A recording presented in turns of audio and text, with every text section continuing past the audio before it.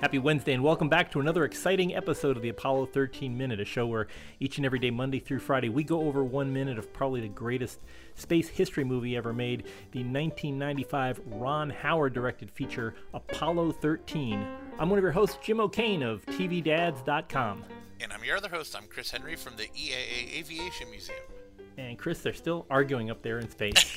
They are. and we know from Jim Lovell that this, I mean, they may have had discussions, but it wasn't at this level or tempo or volume. So mostly this is the commentary that Jim Lovell has on the. If you, by the way, if you do have, I strongly recommend getting the Blu-ray to Apollo 13. It's got so many features. You can sit down. It's almost like our show. You can sit down and listen to it for hours and hours. But there's an entire commentary track where it's nothing but Jim and Marilyn Lovell talking about their experiences, both during Apollo 13 and how the movie affected their lives. And we talked about it a bit yesterday, and we'll talk about it a little bit more today, that this kind of confrontation didn't happen in space. It wasn't really the way things went on. And everybody's cold, everybody's tired. You have to remember that in this situation. But they didn't really argue. These guys were all trained professionals, and the way that Jim Lovell understood it, as Ron Howard was explaining it to him, they needed to build conflict so that the movie made sense to people. And everybody has their own path in this movie. So you've got Jim and Fredo, who are part of the original crew of Apollo 13, and then you have the new guy Swigert, who they worry about because they've watched him. He didn't get a lot of training. He was part of the backup crew, and these guys had a lot of training, and he didn't. So what Ron Howard was trying to do in this movie to show Swigert's growth and development was he had to earn his wings every day on the flight. He had to show that he was capable. He could do things. He knew what he was talking about. And so in this one, we have Jim Lovell finally telling them to knock it off and to calm down. And and by the way, this is a line that Jim Lovell said he used to use a lot, and both Hanks and Ron Howard picked up on it. The line about we're not going to go bouncing off the walls for 10 minutes because we'll be just back where we started.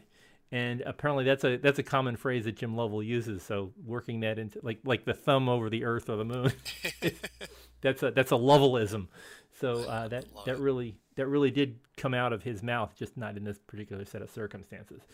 So we're seeing, Lovell is defending Swigert and also telling the two of them to knock it off with the arguments. But that level of anger didn't happen. And you've met Jim and Fredo. They're not those kind of guys. Yeah, exactly. They certainly don't seem like it. And like I said, Fred. Even on the show, when we had him on the show, Fred said that it was something they needed for Hollywood, basically, to Hollywood it up a little bit, and to help show that they were human. I think is a point that they were trying to go after. But and like I said, according to Jim, the conversation and the meat of the conversation that they're having in this clip did happen. It just wasn't at a high, an aggravated tone or anything like that. But the source of the conversation, according to Jim Lovell, did happen. Yeah. So there were like who did it, whose fault is it was wondered about. But I don't think they understood this is the wrong. And I don't even think the way Jim said it wasn't even that. It was more of the do we know how to come home? I think that's what he was. I don't even think he actually even touched on whose fault it was. I mean, it was, I think already they had discovered something obviously had gone drastically wrong. But I think, and I don't know this for sure. I never really wanted to dig too deep with Jim on it. But what I seemed to have picked up from him was they were trying to figure out, are there procedures to get us in? Can we come home? So yeah, and I think what Swigert was talking about was that they're not telling us stuff. He's worried about that because he was there. They were all there for Apollo 12, and on Apollo 12 they were trying to figure out one of the main problems on Apollo 12 after the lightning strike was how much was affected electrically. And one of the concerns that the engineering group had was that it had fried the pyros that were supposed to, launch the parachutes when they came down, after reentry. And the decision was made without telling the crew about, they knew about this worry that maybe the pyros were set off, but they didn't tell the crew those worries because Mission Control's feelings about the whole thing was, well, if they went to the moon or if they just stayed in Earth orbit and came down, they'd be just as dead either way. Right, let them go to the moon.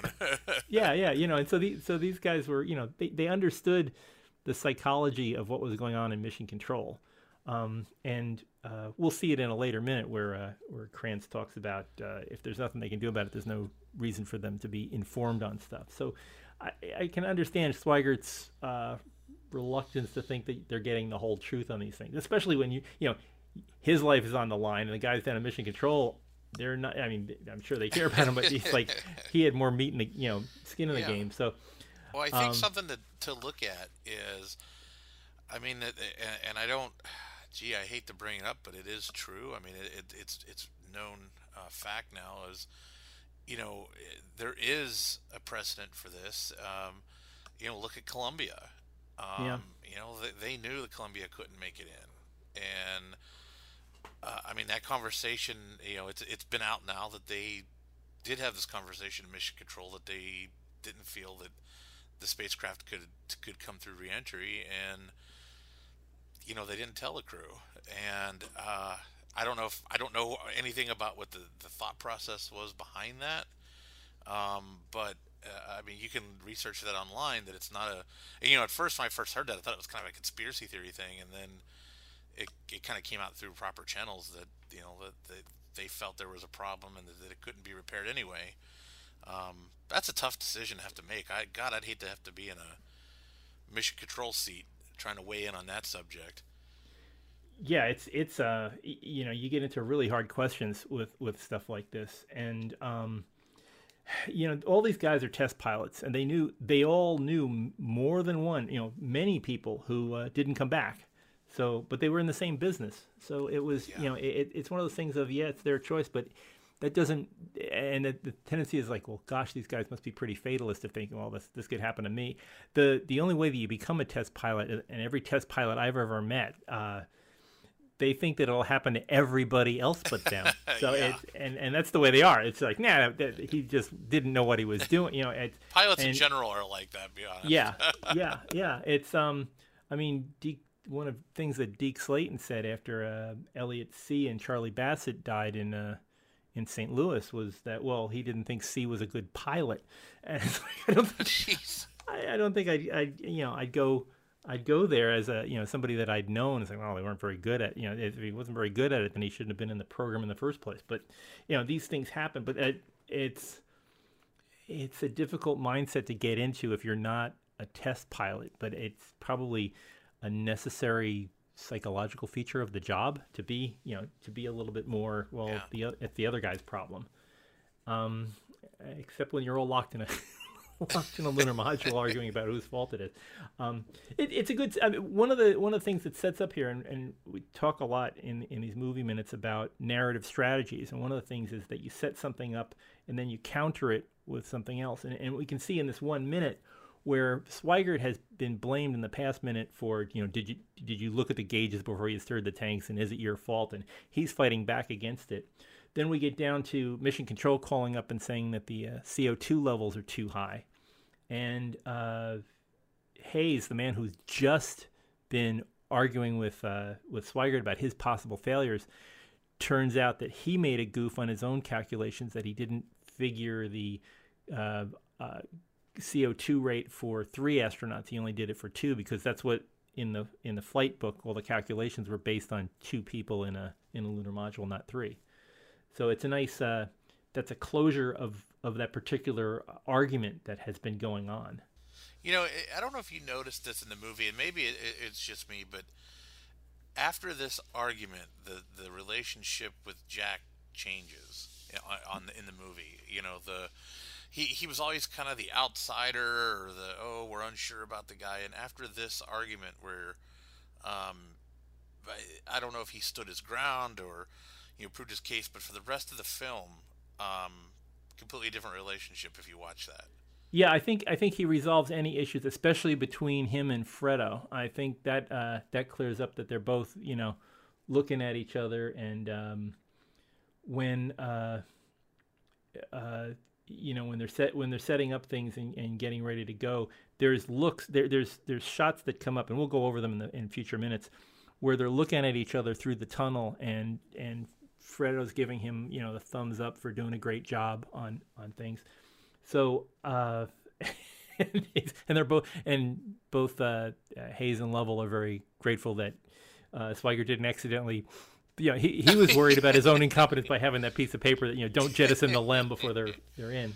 Well, there's a shot where they and I know we're talking ahead, but of course they I think Jack helps Fredo get his straps set, their seatbelts set, and for re-entry and things like that. I think he's helping him tie in and stuff. So yeah, it just feels like after this it was kind of smooth sailing for Jack, if you will, from a relationship standpoint. Yeah, it's that earned his wings thing. I mean, he really got in there.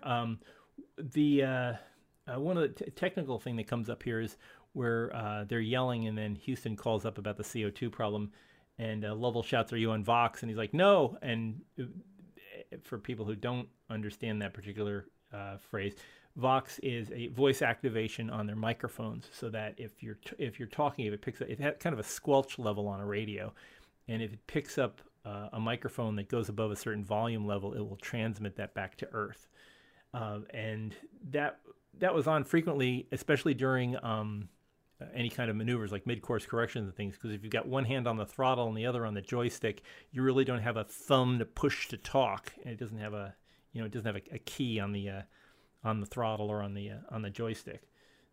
So it was used a lot there. Basically, if you have your hands full, there's no place for. And of course, the other setting is push to talk (PTT), which Chris, you had that as an air traffic controller. Oh yeah, in aviation, Vox would be considered a hot mic, is what we call it. Yeah. And anything you say without being edited is it's live. I'm sure you've heard a lot of safety briefings going on in Pittsburgh. We've had our thing was a hot mic. We didn't say Vox because it was called something different, but we would and exactly that tone where we would be frustrated maybe with somebody, and then we had to talk to that somebody, and we would put our air traffic controller voice on, and then we would get done, and then is that a course? Do they? Yeah, it's an acquired skill that you get after a while. Yeah, I just get that radio sound of things. I listened to a bunch of which we're as we're recording this in 2020, we're all under quarantine and things. So there's lots of spare time to listen to stuff on YouTube, and I listen to a lot of ATC issues where they're having somebody's out of fuel or their engines are on fire and things, and then there's simple things like they've got a hot mic and they're trying to get everybody to move off the frequency to something else, and people are screwed. It's very intriguing, the whole world of ATC when you're listening to it, especially if you don't have that as a job. It's very yeah, I made it a rule to never listen to myself. You had we had live ATC play like websites and stuff, and there were a couple times I was tempted to go and listen to part of my shift or something, and I never did because I never wanted to second guess. The only time you actually listen to yourself generally is if there's a problem. They'll pull the tapes and you'll replay the tape and see who said what. Yeah. Every time you key the mic, it gets recorded. So, and that is. Imagine going on a court hearing and you say you're innocent and someone says you're guilty and they're going to show you the tape live in front of everybody and you start second guessing yourself of, I hope I'm innocent. I think I'm innocent. I've only ever had to do it, I think, once. I got we had to pull a tape for something, and what's funny is the thing that you learn more isn't that whether you're right or wrong on that, you start hearing all the other flaws that maybe you have, or in your phraseology, or something like that. Not even related to the actual event that you're listening for. Yeah, you're You know, saying you'd be like, oh, geez, I could say that better. You know. Yeah, I read that back and it was wrong, and he took it anyway. Yeah, you know, yeah, it's little things, but you can hear it. You know, and then of course you hear your own voice. You're just like, ugh. Oh yeah, I never listen to my podcast. It's just. I don't know how anybody listens to all the stammering and stuff, and I try not to edit too much on these things, but it's just dreadful when you have to listen to your own word crutches and all kinds of things. But that's and of course that this perfect example here where he kicks in the push to talk and is like, yes, hello Houston, we're and going on with that. Oh yeah. I thought it was a little bit too on the nose where, would you check your CO2, and then the light comes on right as he's saying that, and it's like, I don't think they'd call, wait until it's about to turn on, and then we'll send up a message. But it plays better in the movie theater, I think so. Yeah, I don't know how, I was wondering about that too, how instant would that, would they know that the light came on? Like, I think they would have up-to-date gauge information, yeah. Being, transmitted back. But yeah, I never thought it was that close. I always wondered why that was a bit, I think a shot of the gauges may have worked a little bit better, but yeah, I think that the movie demanded it. So there it was. There it was. And I'm sure in looking at, and again, I can't stress this enough, to go to the Apollo Flight Journal at the NASA History Office's website. You can read all these transcripts, and a lot of the stuff is real there. I mean, a lot of the stuff that you see in the movie is really just direct transcription from the film, or vice versa.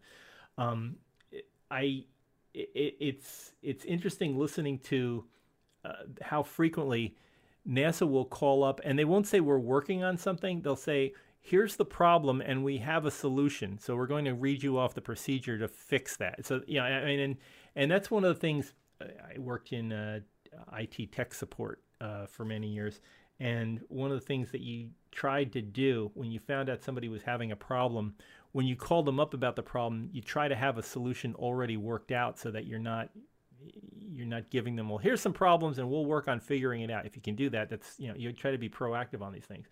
So in this case, they told them what they were working on, and they explained a little bit more than, well, we're working on it. They explained that we're working on an adapter to fit the canisters in between the command module and things, and telling them which numbers they were going to be using, like what canisters to swap out and how often they would be doing it on the new cycle. So they got a lot more information than running in with they did walk in with a bunch of boxes, but they gave them a lot more information over time. However, that wouldn't play as well. And we can talk about that a little bit more tomorrow with when we get into the MacGyvering of the whole thing.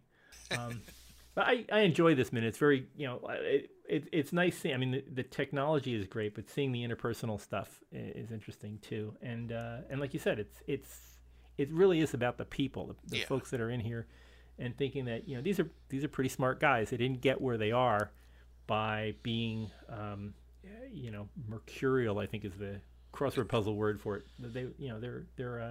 They know there's problems, and they try to fix the problem rather than trying to assign blame first, which is probably most of our reactions. Like, well, whose fault is this? Yeah. So. I do like that. I guess the one part that I also gleamed away from it is I liked Fredo sticking up for his Lem. I thought that was kind of neat. yeah, it's definitely his baby, and especially you think about all these people with their equipment. They watch them being built from the time they were, plywood case braces to hold up the outer walls, and Fredo watched this. They'd go up to Bethpage every week or two, and actually see the construction of the thing. When you look at pictures of the interior of the ships, they're pretty beat up, and the reason that they're beat up is because they spent so much time on Earth in the very equipment that they're flying to the moon. So I would think Fredo would take it personally attacking his ship. So, but yeah, a great minute altogether, and one I think it's funny. I watched this movie again the night before last. And it's funny now in talking about all these minutes, when you go through and watch it, you catch all the little pieces and things, and you find out. I thought, well, maybe I'm not gonna like this movie now that I've torn it apart and dissected it. But it really just gets better the more you watch it. So it's always refreshing to know. I really think it's I stand behind what you say every time we have the intro on the show, and that it's perhaps the greatest space movie, because it's got all the fun stuff of, hey, we're going to space. But it's based in reality, and yeah, there are technical errors along the way. Sure, show me a movie that doesn't have that. But it tells the story, and it certainly catches the spirit of the Apollo program and out of NASA at that time. Yeah, you can tell that the movie makers, the people involved in all this, they love the topic, they love the subject, and the people that are in it. I mean, it's like, to me, the closest thing I could think of is if you watch Jimmy Stewart in Strategic Air Command. He was, he's in the Air Force, and Jimmy Stewart loved the Air Force. He loved being a part of it. He loved the equipment. He loved the camaraderie. He loved the mission. And when you watch Jimmy Stewart in Strategic Air Command, you feel like you're watching a 2-hour Air Force recruitment movie written by Jimmy Stewart, because that's just the way, that's the way he looked at the Air Force. And that's the way I feel with this. Everybody here has a love of the space program. My favorite part of Strategic Air Command, by the way, is the fact that Harry Morgan plays the old guy. And Harry Morgan played the old guy in Dragnet, and then he played the old guy in MASH. And yeah, I think Harry Morgan was born at like 55 years old. just played the old guy from then on. Yeah, with headphones and a field cap. Yeah, yeah, exactly.